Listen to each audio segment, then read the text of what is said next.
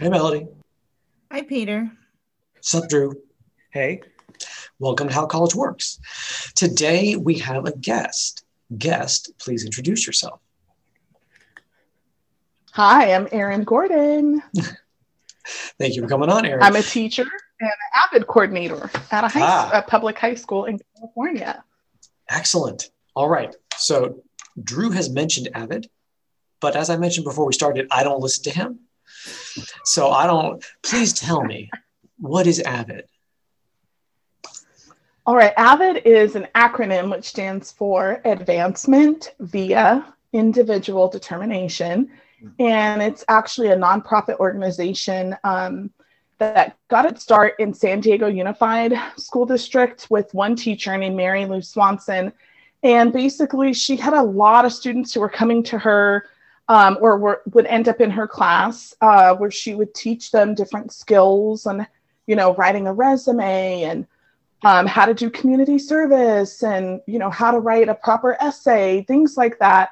And they started calling it like college or essential skills. And she realized in working with these students that many of them had the, desire to go to college, but they didn't have anyone at home to help model that process. A lot of them were, first generation Americans, and no one in their family had ever gone to college before. And she realized, this is an underserved population in our school. How can we create a program that these students can be enrolled in all 4 years and literally from 9th grade all the way through to senior year, provide them structured lessons and mentorship and tutoring to help prepare them for the 4-year college experience, because there's nothing else in the comprehensive high school that's serving that purpose. And so with, of course, all of her colleagues contributing to this, they started the first, what we would now call AVID class. And so she is recognized as AVID's founder, and she still contributes all the time to what AVID's mission and vision is. And she's an integral part of the organization itself. But really, it was her foundational work all those years back in San Diego that spurred what AVID is now. And now it's an international program. So it reaches students all across the continental United States. It's in Alaska, Hawaii, and then it's all across the globe. So it's not only starting at elementary level now, but it goes all the way up through college. So there are some college campuses that also have sort of AVID at the secondary college level course, if you will. So it really runs the full gamut from K all the way to college. So it's pretty amazing. Yeah, that is pretty fantastic. One of the things which I think, for me thinking about it, my parents went to college. They're not like college professors, but they kind of knew enough. And so the expectation of going to college was there, even though they didn't push us. And, I remember my dad saying, like, if you're not ready, you can come back. It's nothing wrong with that. I don't think they pushed us. Was that? I mean, well, it wasn't. No, never mind. I don't want to derail it. Sorry. But it certainly, I did not think about it at the time, but there was a lot of sort of baked into that sort of perspective and understanding, and sort of even just sort of in the expectations, there was preparation. The listeners could definitely go back and hear the last 80 episodes and realize that we're not the population that AVID was aiming at.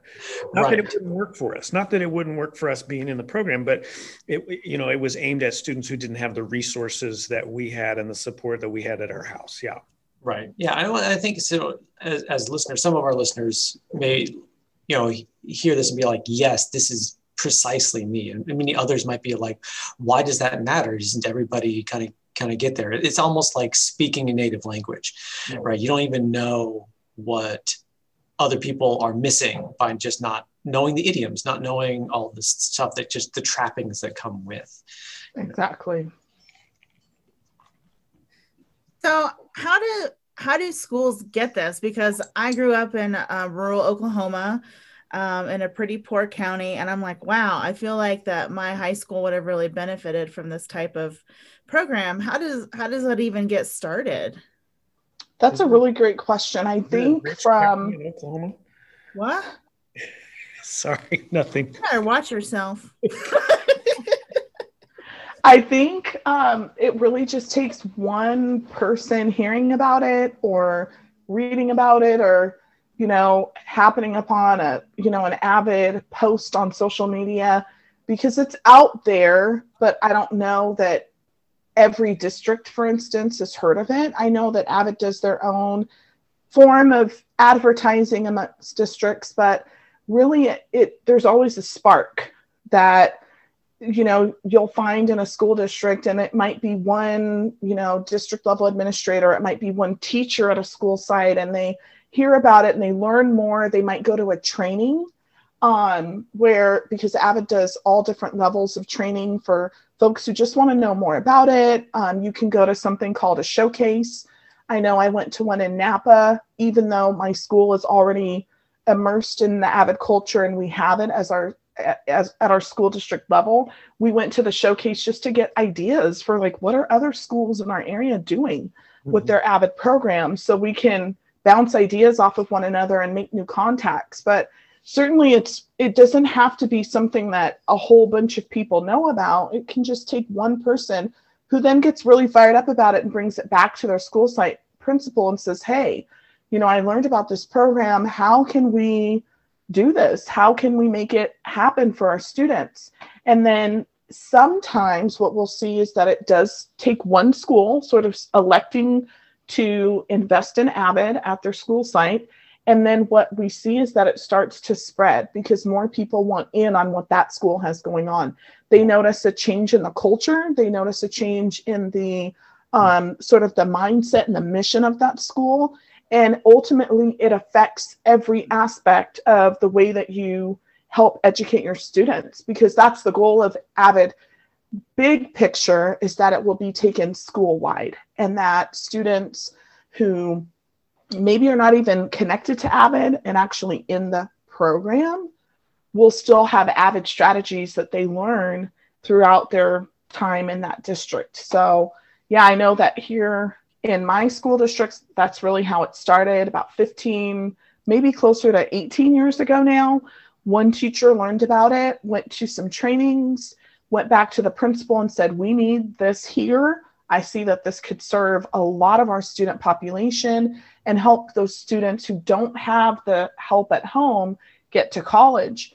And they started their program, and it's been running for 15 years. And my school that I'm coordinator of Avid at now, we started our program about 7 or 8 years ago. And so we're still riding their coattails as we learn and grow as a program, figuring out the best strategies to really help it go school wide. But it's really, each one teach one, and we just bring new teams into the fold. And, thankfully, because the 2 comprehensive high schools in our district chose to, have Avid, we started to pull in the middle schools that are our feeder schools. And so then they were the next group that said, we want Avid. So, and now we have it that it's trickled all the way down to our elementary schools. So we're really excited that we can share the wealth of information that we have and strategize so that as students progress from elementary school to middle school and then to high school, we have all these systems in place for support. So it makes it work so much more easily. And then we get really creative about funding ideas and how we can financially support the program, because it's an investment. The district has to be willing to commit to the trainings, and those are not free and things of that sort. So of course there's always a financial tie, but where there's a will, there's a way. And I'm really grateful that we have that. 3 years or something is a grant, and then you have to start selling candy and you have to funding. Yes. always I was to say bake sale, but bake sale. That's what I want to share. COVID, no way. Yes. I want to share how I heard about this program first, which was not in this district that you and I work in right now, but it was a previous place I worked. And what I think my eyes lit up and the light bulb went on when I heard it was at that time. I don't know. I'm sure it's changed a smidge, but it was something like 96% of students who go through the AVID program are accepted into college.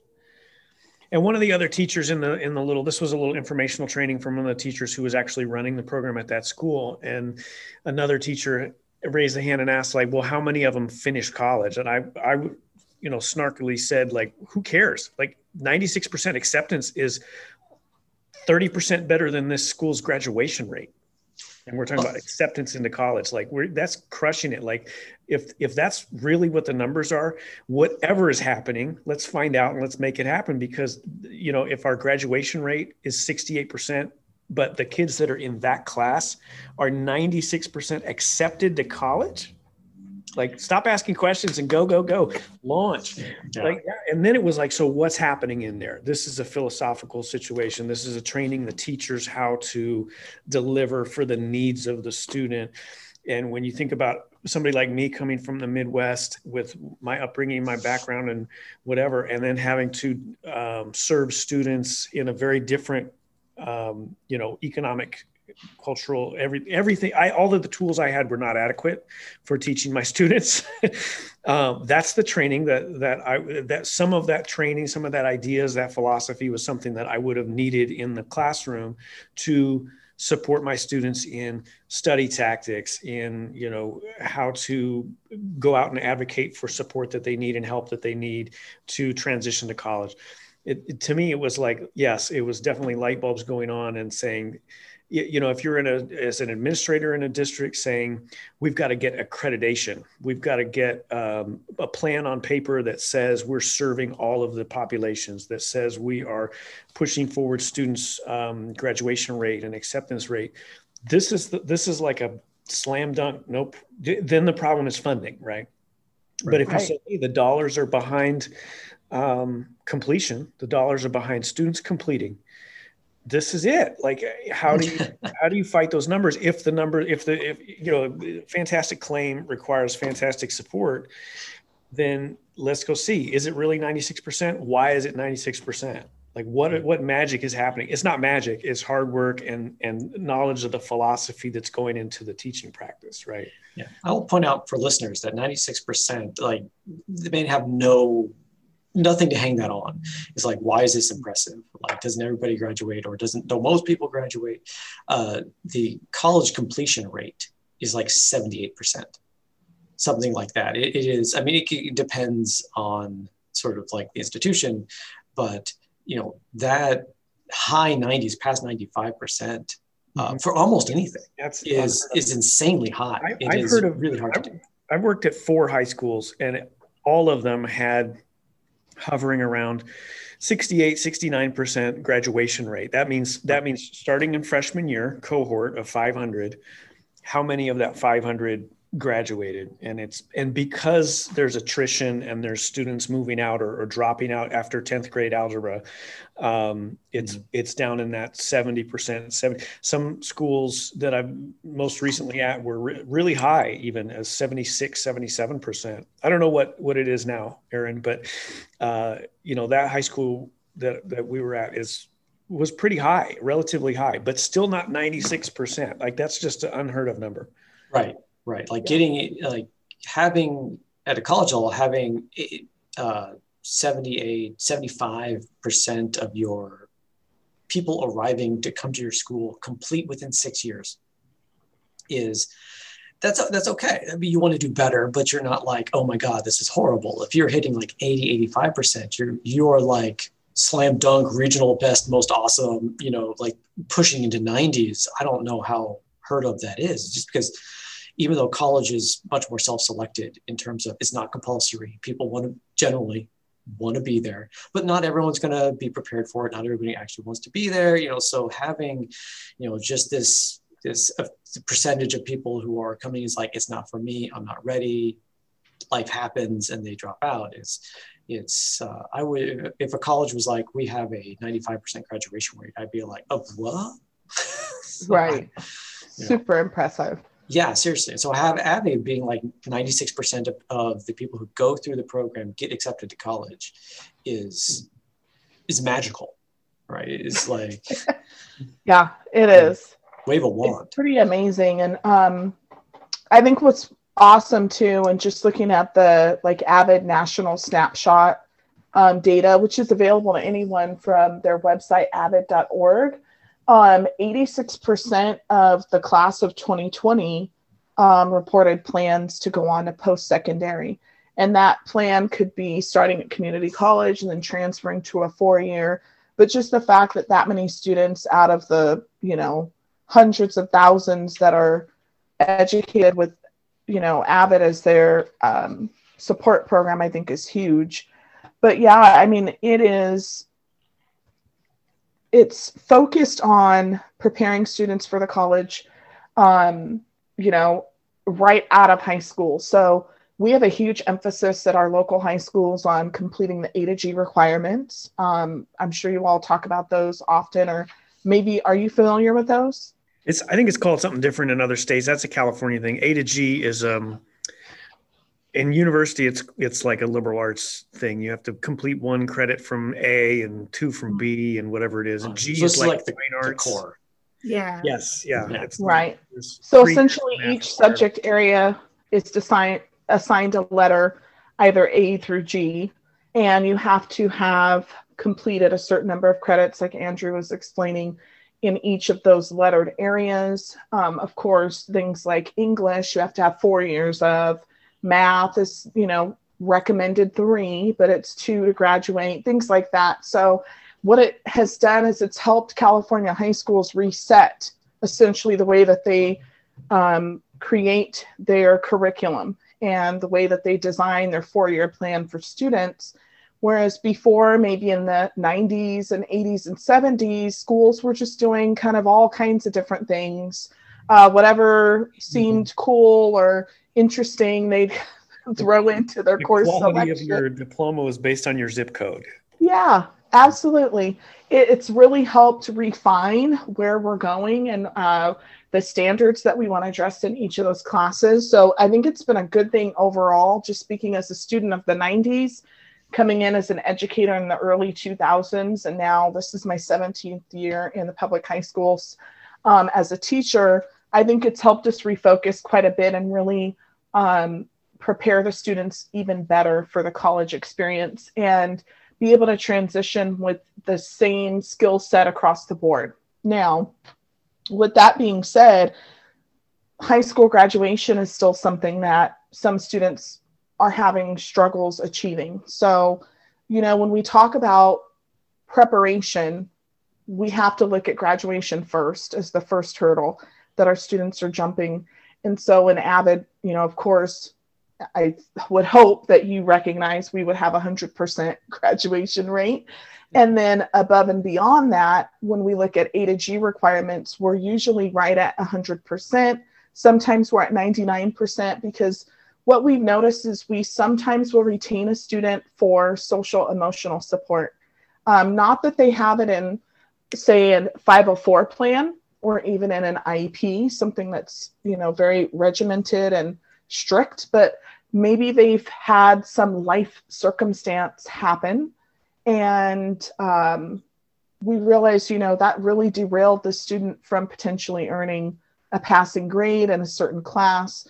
But they really, really want to be there, because what's huge in Avid is we create what we consider our Avid family. It's really this dynamic of your teacher not just being your teacher, but almost your coach, your mentor, your mom at school, your school mom. I mean, most of my Avid students, that they called me mom. I answer to that at school because it's not something negative. It's, yes, they see me as school mom, and I'm okay with that, because they know that there's that heart relationship that we don't often find with our other teachers that you build in the Avid classroom.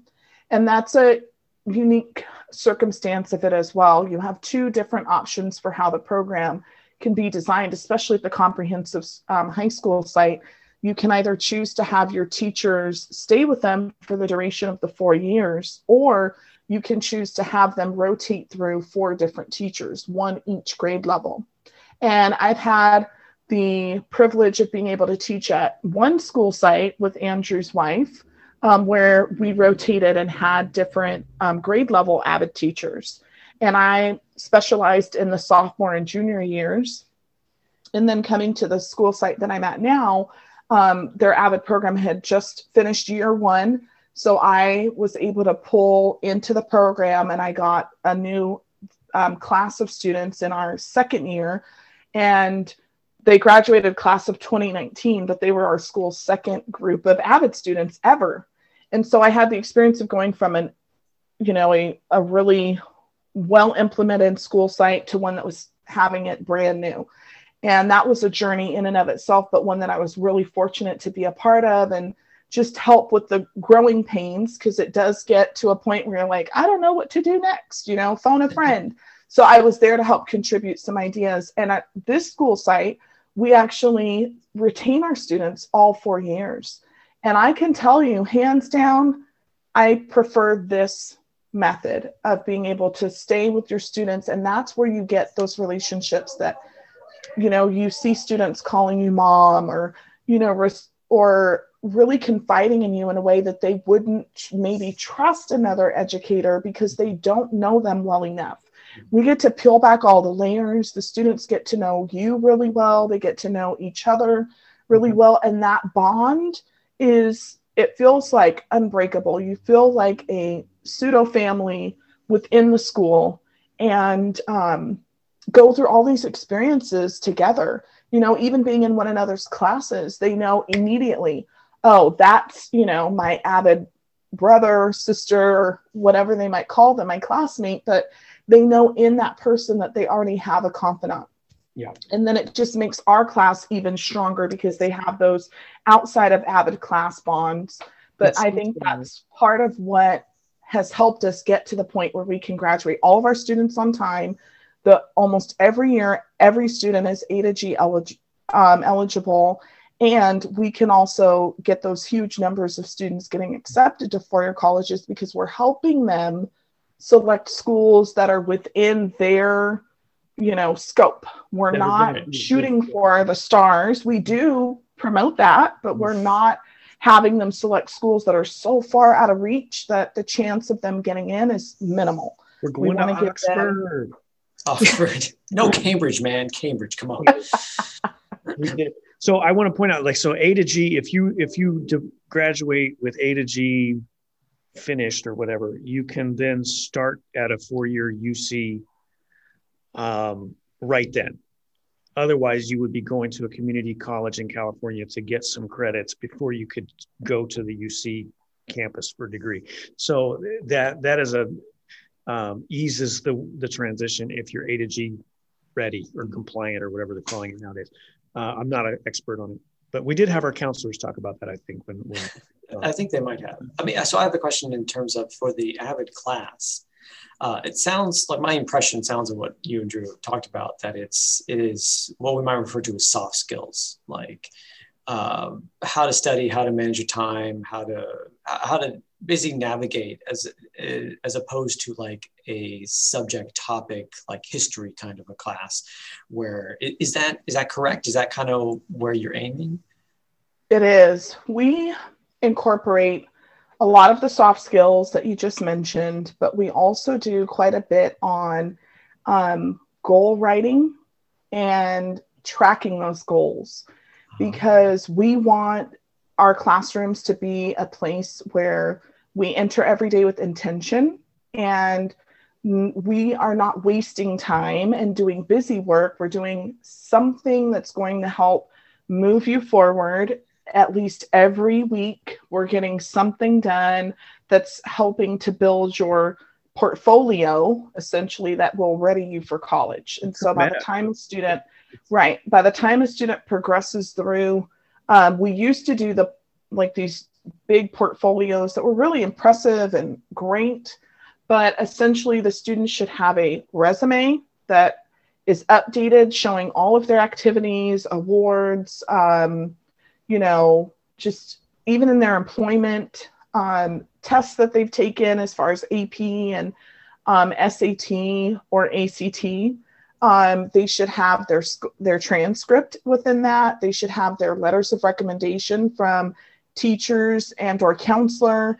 They should have their practice college application. So we usually do it on pencil, just pencil and paper first. And then that way they can transcribe everything and type it in as they go along, but they have a model to follow. And then they should also have their personal statement, and not just one, but up to 3 different versions of their personal statement. One that's specifically submitted to colleges, a second that can stand in place for virtually any scholarship that you might apply for, and then a third that they might use for, say, an English class, if their English teacher wanted them to write on, you know, how have you grown over the last 4 years or something to that effect.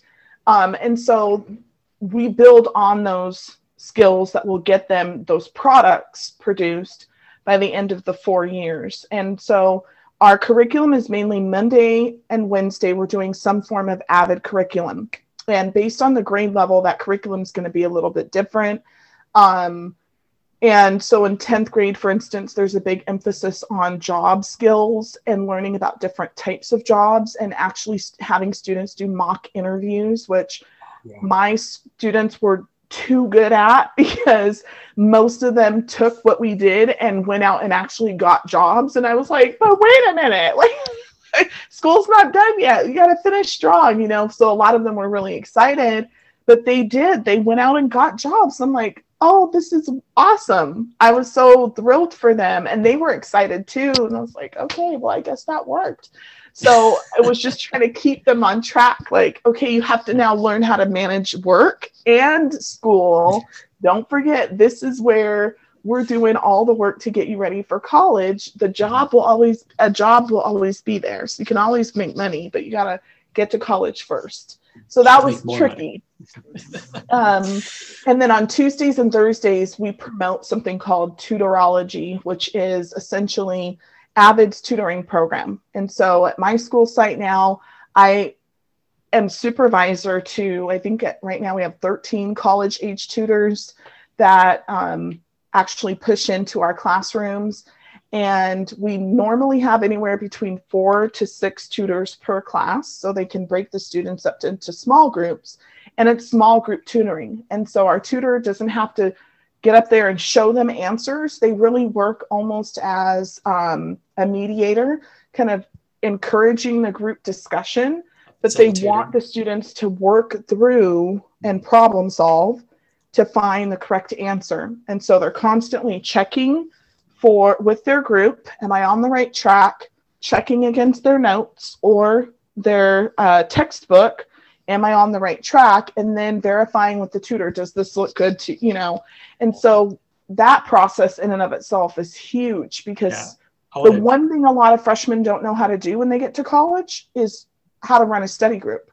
So our AVID students are aces. They can go anywhere and run a study group because they've trained for that for 4 years. I will say I was involved, I think it was through the Office of Minority Education at MIT when I was there. This is exactly what they did. Yes. I stepped in because they needed somebody to do it, and it was worked with what I was working on at the time, you know, so I would facilitate. I wouldn't tell them to answer. They would come, they would work. If they're going off the rails, I'd stop them. But otherwise, like, they're working together and I'm just there to kind of observe and make sure this stuff happens. And so this is like high level. This is exactly, if you want to go to MIT, this is it. We talked about soft skills and collaboration and but also relationship building. And to me, this is education supercharged. Okay. Mm-hmm. Right. Because the relationship building allows me to drop my affective filter. It's okay to fail. It's okay to make mistakes. And I know that it's not going to yell at me. I'm not going to be shamed about not turning it in, because when somebody shows up to AVID class they don't have their questions written or their notes finished. It's like, all right, well, let's do it. Let's do it now. Go ahead, pull it out. Here's your paper. And they don't shame you about you forgot your pencil or your backpack. It's like, oh, here's your pencil. I got you a paper. Let's do it. Let's make it happen. You know, today is the move forward. We're going to move forward. Here's the paper. Let's work on it. And that relationship is built where the students in the room it's my Avid brother. You said it's safe to be knowledgeable. It's safe to be smart. It's safe to take a risk. It's safe to fail in front of my peers, where I won't be ridiculed for being smart or nerdy or geeky or whatever. We're all here with that same goal in mind. And that, to me, for me, that was marching band, was that group where I could go in and have that same feeling of community and family. Yeah. And a lot of students don't have that group already built. And Right. that's what Avid is doing. So that, to me, I'm just thinking of, I'm listening to this again and hearing, reliving how excited I was when I first heard about this program. And I'm also reminded of reading way back in the day of Harlem Children's Zone and what's his name, Canada, which had its own different like little things in the news, but it was that same idea of community building, of making it okay to learn, making it okay to become knowledgeable, to advance yourself, from a full spectrum idea, not just I'm teaching Algebra 1 for 1 hour and then see you. Right. Right. Kind of thing. Right. This also reminds me of, I forget, it's a program in University of Maryland, Baltimore, I think, which was for African-American students. And it was specifically for getting them into graduate school and medical school, and the same kind of high contact, everybody's there. Hey, I'm just another student, but Aaron, I noticed you weren't in biology today. You okay? Everything all right? Then the professor comes in, is all like, you weren't in biology, Aaron. Everything okay? Like this very high contact, very sort of keeping up with everybody. And they, again, had like massive success. Like their acceptance into graduate school was crazy high. Right. And speaking to that, like, as mom, I am in your business. That's just what I do. And my students knew that. I was all up in their business, and that I took my role as their Avid teacher incredibly seriously. And I was not going to let them fail, because I said, if you fail, I failed. And I am not allowing that. I will not stand for it.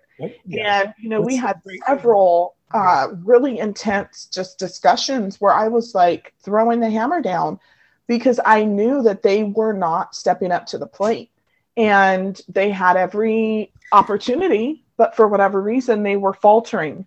And it's like, no. If I'm here putting in the hard work right next to you, I expect you to be working as hard, if not harder, than I am. And they're able to hear that message from you too. Right. Yeah. If I just rolled up to my students and said that, they'd be like, yeah. If I'm just Mr. Highland, Math 1, right. And I see you an hour a day, and I try and lay this onto you, then it's like, who are you? Yeah. Whatever. Yeah. You're not in a position to drop truth bombs. I'm just thinking, like when I was teaching up at River City, the across the hall from me was the Avid teacher, and they called her mom also. And so I got to see every single interaction every day as we stood in the hallway during passing period, and they would all go into her room, and it was that exact relationship communication with every single student. Hey mom, how's it going? Hey, did you get your questions? Did you get your notes written? All right, let's get going. And that is a bond level and a comfort level, where a coaching relationship where they can hear the critique, where a student can hear the critique and take action on it, and not hear the critique and get into stress response. Right. Absolutely. Which is again, for me, it was bands where I could take critique on, how am I playing? I missed notes, whatever. I could hear it from the music teacher and make changes and get better. Right. Because I wasn't having stress response. I was having like, okay, I'm in flow. I'm in work mode, and I can hear the criticism and then make changes. And that's where we have to be able to get to if we're going to make serious advancement quickly, right? And so Avid is it sounds to me, I've not been trained on it, so, but seeing the evidence of it, seeing my students who went through Avid program and seeing my colleagues who taught Avid program, like, the stuff that's in place in the classroom, the policies, procedures, the routine of it, facilitates and supports getting into flow state with studying, learning and absorbing quickly, taking on criticism and critique and making changes from it, and doing feedback nonstop all day. All the time. Yep. That's very true. And we have opportunities for fun. We call our Fridays Fun Fridays, because we do know that by the end of the week, we're all exhausted. So it's like, okay, let's let go for a minute. Let's do, a quick like fun activity where we all just get to laugh and be goofy or be outside and, just do something that's outside of the normal. And that's, again, part of those SEL practices where you are just trying to support your students socially and emotionally.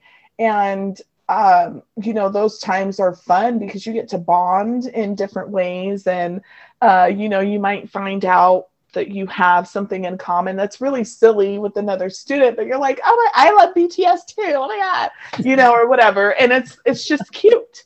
So yeah, those are super fun moments that the students really enjoy and that we love too, because we need it by Friday. Like, just thinking about all that you've managed Monday through Thursday, you come to Friday and you're like, oh, now I can let my guard down a little bit too, take a deep breath, but you all just enjoy that opportunity together. It's not unearned. It's not just like Friday just for Friday. It's Friday because we worked hard and we did the work. Yeah, right. And they may have a test or a quiz in every other class. I don't know, on a Friday, right? So my Fun Friday and Avid is there like one break where they get to take a deep breath on a Friday, and it could have been sandwiched between their two hardest classes that they were cramming for all last night. I have no idea.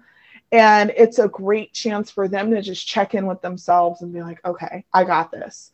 And sometimes they would say things to me coming out, of the room on a Friday as I'm greeting them or saying goodbye to them for the weekend, like, oh my gosh, that was so fun. Now I have to go take an, AP Spanish test in 5th period. And I'm like, I'm sorry, you're going to do great though. So it gives you that chance to like give them that last little chirp of positive feedback and that last little boost of motivation as they're leaving for the weekend. And yeah, those Fun Fridays are super duper useful to us. And even if we can't do that in every class period, that's not Avid, we can do 5 minutes of it, here or there, or 7 minutes or 10 minutes of just that intentional, let's have a moment where we're just all going to let our guard down for a minute, have some interaction. Doesn't have to be biology or algebra or, US world history. It can just be what it is. And the students enjoy that. That the context of the space is not, we're walking in Mr. Hyland's room and it's just super serious. And I know that there's going to be heavy emotional consequence for failure. And every minute that we're in there from Monday to Friday is just nonstop severe, finger wagging shame. Then it's no bueno. And your filter is up and you're not learning as a student, right? Yeah. Definitely. Yeah, I read a lot about that in my classes where I have them write a reflective essay about their relationship with science. There's a lot of that comes in because they're taking these classes because they're not science people, and one of the reasons often is that they have had these traumatic experiences where they don't say that they don't learn. Sometimes it is like they don't learn. But it's pretty apparent that it is like emotionally distressing and like their guard is up. They can't be a sponge because they're too busy with a hard shell to ward off all of the negative attacks. 45 minutes going like, please don't call on me. Please don't call on me. And knowing, for many of my students who write about that, knowing they're going to get called on, that this teacher is waiting for them to not know it, to call on them in a science class, right? And so that's why they are doing anything but, right? So we do. That's so tough. So Aaron, I don't know if you know, but I teach writing and I direct the writing center where I work. And we do something kind of similar to what Peter does. We do a literacy narrative. And so many of my students choose negative stories or experiences. They can choose positive, but those traumatic things, but like there's a lot of baggage with writing and reading and stuff also. And it's just so sad. So I'm so glad that there's like a way, or at least one space on some of those high school campuses where they can have that space. Because sometimes it really just has these like they're like, in third grade this happened and I never got over it, and here they are like 18 trying to like make it through their first college writing class, and they don't feel like they know anything. And I'm like, but you do. It's fine, we can do it.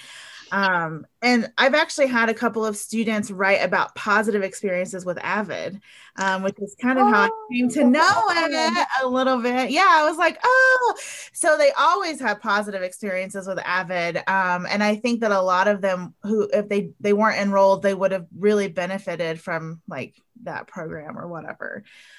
So just to kind of connect with what Peter was saying about, it's hard for students to kind of enter into those spaces, and then they come to college and they still have that, and it's a difficult transition, and they have all this self-doubt.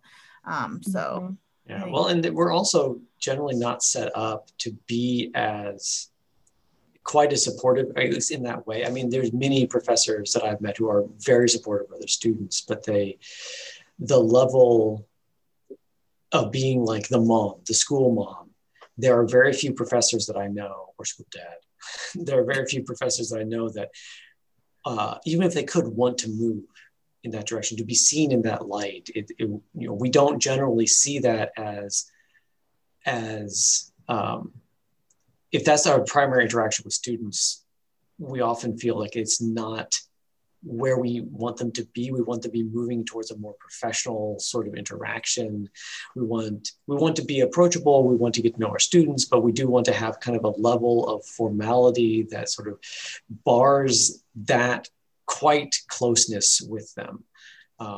That's my experience. And I think many of my colleagues, we haven't had that discussion, but I think I see many of the same things, that they are welcoming and supportive, but more on the professional side as opposed to the mom side.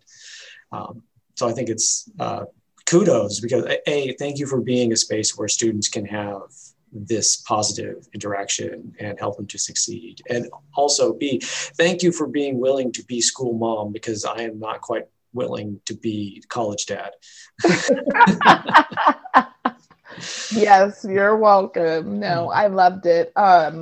And so, when my 4 years with my students was over, I chose to take a year break, and I was thinking about getting back into the Avid program as a teacher. And then I thought, I still don't feel ready, because my students are now currently sophomores in college, and with everything that's happened over the last year, I certainly didn't want to jump into it in a virtual setting, because it just is one of those courses that doesn't translate the same through Zoom as a platform as it does in person. I mean, we had to take our tutoring virtual. I mean, it's odd. It just doesn't really vibe. So, I don't foresee in the future that I'll go back into it as a teacher, but I love coordinating, and I love being able to help teachers get ideas on how to do things. And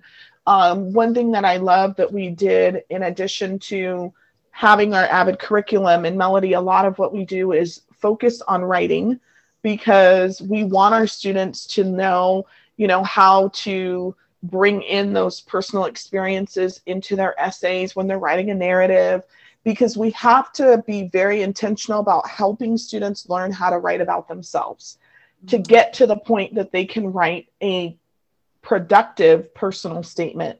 A lot of students really falter with that, and it's hard for them because they haven't really learned how to write about themselves. They've learned how to write about characters in a story. Mm-hmm. They've learned how to write about a plot. They've learned how to write about, all these other things, literary devices that they've used, but they don't know how to write about me. And having a student look inward and think about, okay, what motivates me, what drives me, what's been part of my, narrative. Are there central themes? Are there experiences that I've used to, push me in a certain direction? Or that I've used for, a reason to close off from other people or what have you, right? So Avid developed a huge writing curriculum with a professor, and I know I'm going to say the wrong school, but I want to say she's UC San Diego. I took her writing strand during what's our Avid Summer Institute. That's our annual huge training opportunity. And if you ever go on avid.org, they have a gazillion different cities that it's happening in. They usually have a different one each week of the summer. Sometimes they'll have 2 going on in the same week. But yeah, I took her class years ago, and what curriculum she was able to create was just fantastic. But yes, we absolutely are very intentional about writing skills.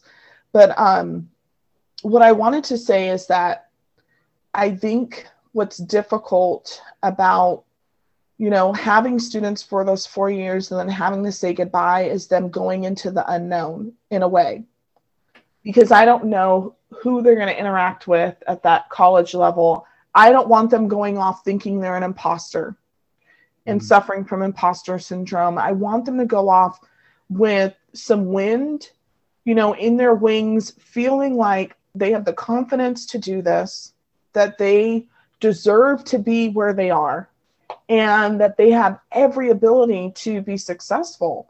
And that's the hard part. Did I work hard enough in those 4 years to plant that seed and nurture that seed so that it continues to grow and cultivate within them, so that even in their college years, they can say, I can do this. I know I have what it takes to be here. I know that I deserve to be in this space, and not feel like, do I need to sit with Mr. Highland and tell him about why I'm struggling in biology, right? Because that's one of those parts that you don't know until they get there in that experience. So yeah, and that's hard. Yeah, and that's like I say a constant struggle for listeners who are students who are like, I'm not 100% sure. That's something that we come back to over and over again. And so if you're having those self-doubts, that doesn't mean you're in the wrong place. No. It means you're being challenged, and Right.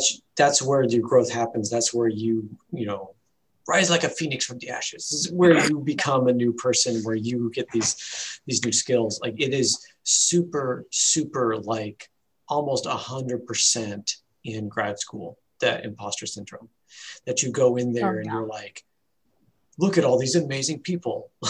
Like, did they read the right application? And sort of a thing is like, maybe there's a different person that they meant to admit, or maybe they went to a better school and I'm just like sneaking in here and I'm really not there. Like, almost everyone I went to grad school with, and my wife went to grad school with for English, had those times where we're like, maybe we should just go work at Home Depot. Oh. Maybe is this too much for me, right? And so it's really hard. I actually put an application at Home Depot right when I moved out here to California. I was like, recently?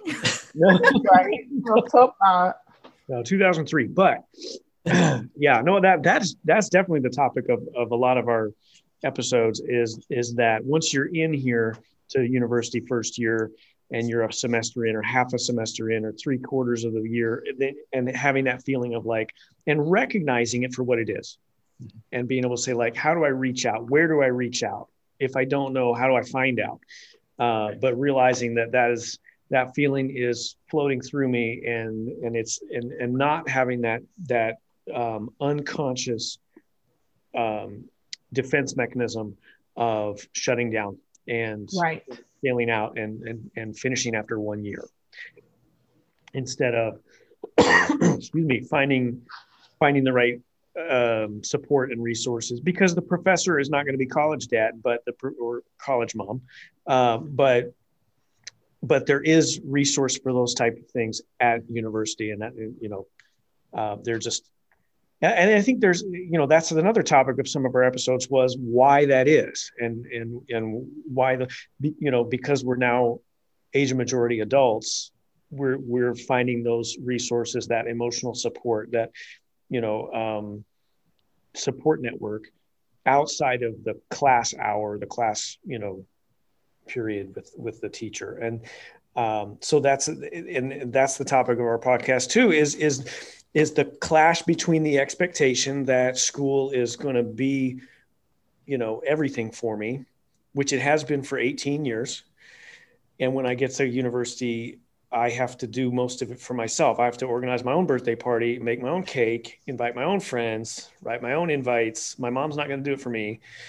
And, It's why you got to save the laundry till you go home at spring break. That's it, baby. That's it. Yeah. I had a friend who bought new socks because he ran out of clean socks. I'm not so proud that I'm going to say I didn't do that. I'm sorry, Drew, we failed you. Right, when the sink gets full, you throw it all in the trash and buy new dishes. So whatever. Okay. Yeah, it's a big transition, and it doesn't help that it looks similar, right? That it looks like high school. I go to class, I have an instructor. Yeah. So at Avid at the college level, does it just continue to support the students who are enrolled at high school level, or maybe who come to college as first generation, and they kind of offer same sort of navigational kind of tactics for going through the system? Yeah, from what I understand of it, and I don't know quite as much about it, because I'm actually curious to see what it really looks like and functions as at the college level. But from what I've been able to interpret, it is very much a support program. I believe that they still, like they would in a comprehensive high school site, have an Avid counselor where they can look at their transcript and, give advice on what classes to take per major, etc. And I think they still provide some level of tutoring to students or study group opportunities. So I think a lot of the strategies and, just ways of being a support program are still in place. But obviously what would be different is, having to organize it across a college campus. So I think probably similar to how EOP works here in California, Andrew, if you're familiar with that, or Melody or Peter, it's Educational Opportunity Program. And it's across all of our public universities here in California. And it's essentially like an Avid. So we take students who are from underserved, underprivileged backgrounds, or just who need extra support, whether it be financial or academic, etc. And we align them with mentors, and they have an actual office that students can go into and get set up with tutoring and just all these different supports to help aid those students who, like Andrew said, they might say, hey, I need help, I'm struggling. So they can go there and get that help. So I think Avid is either working in cooperation with EOP at some of our California schools, or if they don't have an EOP, they may have a version of Avid that's doing the same basic work. Awesome. Yeah, that's super fantastic. Yeah. I feel cheated, but I always feel cheated. It's fine. I'm sorry. You turned out okay, Melody. It's okay. I know, but I'm like, where would I have been if I had had support? Right. Did you want to be teaching at Stanford, Melody? It would have been the high right stress at Harvard. Yeah. I don't know. It's just some of the stuff is really tricky. Like technically my dad has a 4-year degree, but he never used it, and he went as an untraditional student. And so like he couldn't answer anything. And I was just like, God, did you even go to school? Right. You're like, thanks for nothing here. Yeah. And I don't know. It was really, and I still feel like I'm trying to navigate higher ed in some ways, right? It's just a really includes, like, I don't know, like I don't feel like I'm included, and you have to like push your way through, and there's no one there to guide you. And so it can be really overwhelming. And so it's just really great that there are things like this for people who need that or want I will say, Melody, that at right. the level of college that you're at now, yeah, your parents having a 4-year degree wouldn't help. True. Right? You would need the PhD to help you navigate at this point. Even as an undergrad, like even just like figuring out like financial aid, like it was so hard. Confusing. And I was like, hey, you guys confusing. need to do this. And they're like, why? And I'm like, because I have to. And they're like, no. And I'm like, what? I don't know. It was just like really hard to figure out like simple stuff that was like necessary. Like you have to fill out a FAFSA, and like it was like a huge hurdle every year to get them to help me or to give me their taxes or whatever. It was just like they didn't understand, you know, like why do you need our stuff, you know? And I'm like, it's just required.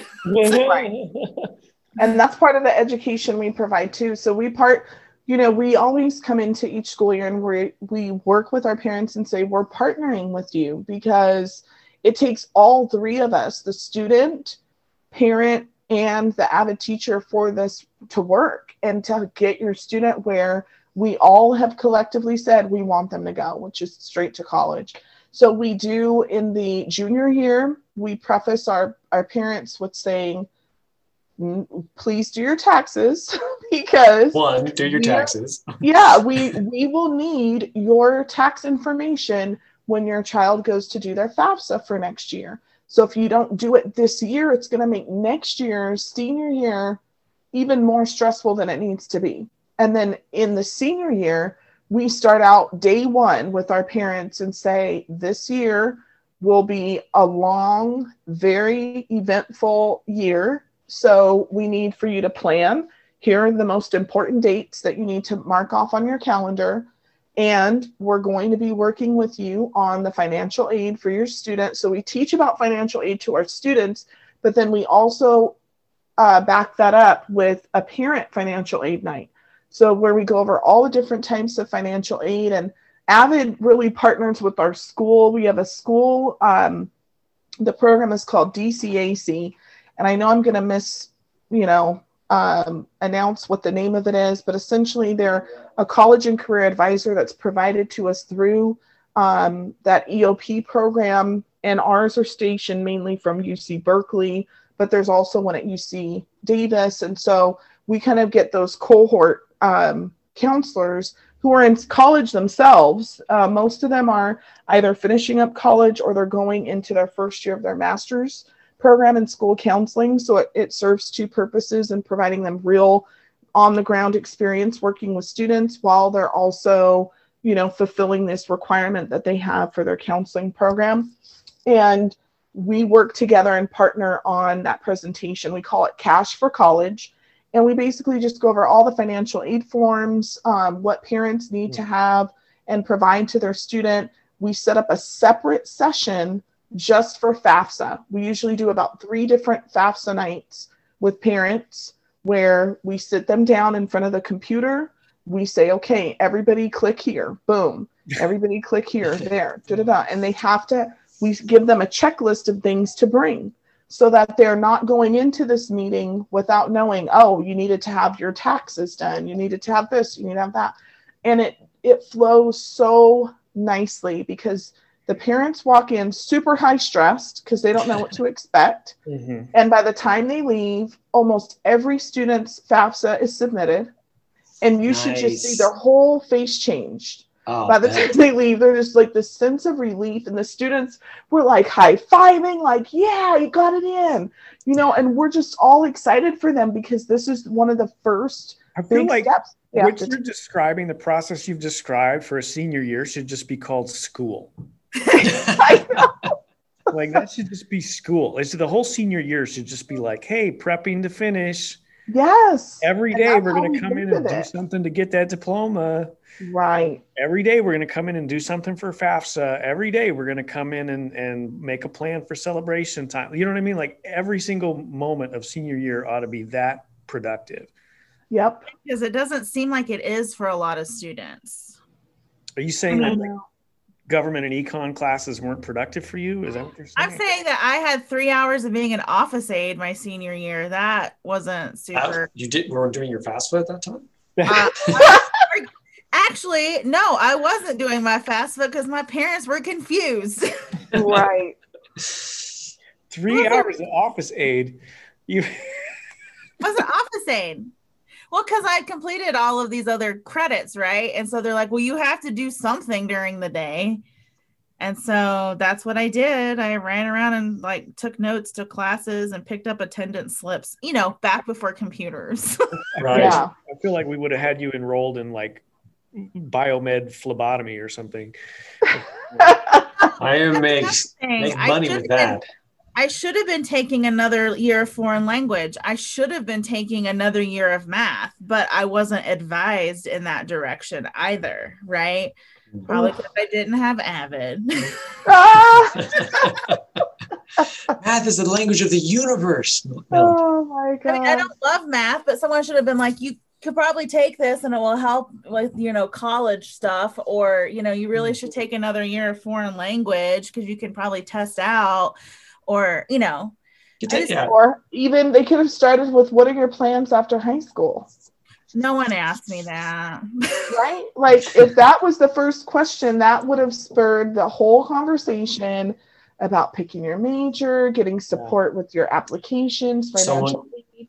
Could have told you not to major in English. Oh, burn. Okay. I feel like I think everyone assumed I was a good student, and they just assumed that I was going to college, and maybe they just assumed I didn't need help or that I didn't need these kinds of supports. I don't know what it was, but like, I don't feel like I got the kind of support that I ended up going to a community college, which was a good deal financially for me. And I have zero regrets about that. But I also don't feel like I felt like I had a ton of options. And I don't know, part of it was just like, well, these people are talking to me and are helping me, I'll just go there. Yes. Isn't that so true? Mm-hmm. Because that's what we found too. I mean, we take our students on at least one field trip every semester. So by end of senior year, they've gone to at least 8 schools, but we throw in a bonus trip, which is what we call our junior college road trip. So their junior year, they have the option of going on a 3-day, 2-night college bus tour. And we start in our city, and we either do the Northern California route, which goes out to kind of the Central Valley and then back around, stopping through San Jose State on our way back to home. Or we go to Southern California, which goes all the way down. I think the farthest south is UC Riverside, and then comes back up with their northernmost stop being Cal Poly San Luis Obispo. Wow. On their way home. And so what it does is it gives students even more colleges to explore. But like you said, Melody, who's talking to me and offering me support? They get to make contacts at each of these schools and actually step foot on the campus and see that for themselves. And what we found is that the schools our students go to visit in person are the schools they apply to. 9 times out of 10. I've had very few students in our AVID program apply to, be admitted to, and attend a school that they never saw in person. Yeah. It's like buying a house. You just like, the first one you walk into, you're like, we're buying this one. Is that what you did, Drew? Yeah. And in this market. Went to Cal Poly. Who was that? One of our cousins went to Cal Poly. I can't remember. Oh. Is that John? No, it was Baylor. He went to Baylor. Nice. Doesn't matter. Yeah, that's Shout out to John. Hey, John, what's up? That's a stone's throw from my hometown. So most of my friends, because of access, they went to either Cal Poly San Luis Obispo or UC Santa Barbara, because my hometown is sandwiched right between the 2 schools. And we would always go to one of those schools on a field trip, starting in elementary school all the way up through high school. And so that's just one of those things. It's like, what is familiar to you is kind of where you end up going. And you can just see in your head, hey, I can see myself on this campus. Because I've been on campus. Yeah, exactly. Precisely. Well, and that, now that you say that, Aaron, I transferred to a 4-year institution where I'd done a bunch of like camp stuff as like a high school, like student council or whatever. I'm like, hey, I know what this place looks like. I never even did a campus tour of anything because I just picked what I was familiar with and just went with it. But that's why the universities do that. Like my university does music camps all year long, every summer, every spring, every fall. And guess what? We have a great music program. Right. Yeah. Assuming there's no pandemic, we have a summer workshop, which is to get people onto campus so that they know what we're like, and if we're not a good fit, we're not a good fit. But for those that we are a good fit, they know us, they can see themselves here. They have interacted with faculty and students. So we've gone on way too long. We've taken all of Erin's time. No, sorry, yes, Erin. It's okay. It was fun. Thank you. Yeah, thank you for coming on and sharing Avid with us and our listeners. Listeners, if you would like to send something for us to talk about, you can reach me on Twitter. I'm at Dr. Hyland, DoctorHyland, or send me an email, peter.o.hyland, Hyland, @gmail.com. Once again, Erin, thank you for coming. It was fantastic listening to you and learning more about Avid. I want to go take an Avid class now, so be ready. I'm going to come in and call you Mom. I think you wanted to You're become welcome. an Avid teacher. I thought you were going to go take an Avid class and become an Avid teacher. Come on, Peter, pay it forward. Well, I won't say that I won't deny that I've written down here like college Avid ? I put Avid tutorology ? Yes, there you go. So I already have the website pulled up in the background. I'm ready to go. Woo! Yes, we'll see what we can do about it. Thank you for attending our commercial for Avid. Yes. All right, just get 2 friends to join Avid, then they kick it back. It's not a pyramid scheme. No, not at all. All right. Everyone, thank you so much. We will see you, listeners, or you will hear us next week. Bye. Bye. Bye. Bye. Thank you, Erin.